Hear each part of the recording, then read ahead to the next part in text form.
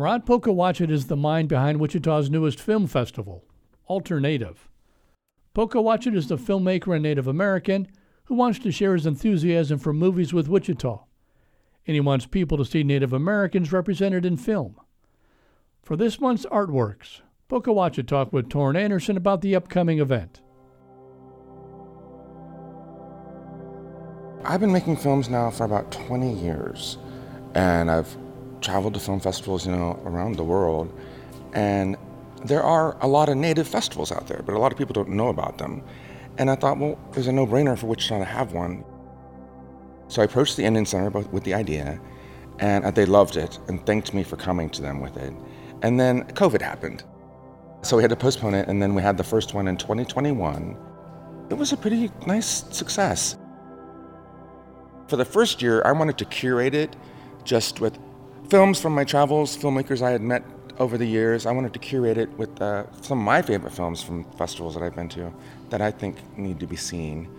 And this year we opened it up to submissions. We're bringing in someone from Reservation Dogs, the Hulu series, so I'm super excited about that.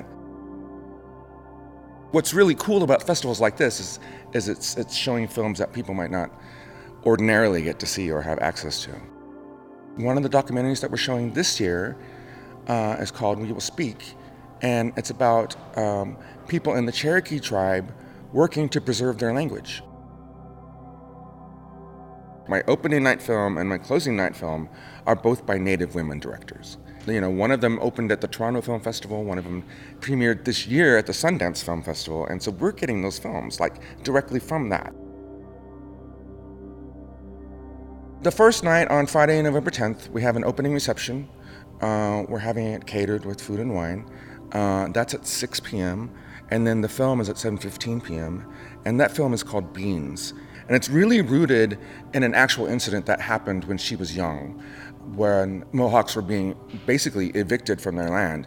They had to go across city boundaries, and as they were, people were throwing rocks at them. That's sort of the backdrop of this young girl's experience. It's a coming-of-age film about this young girl that has to live through that.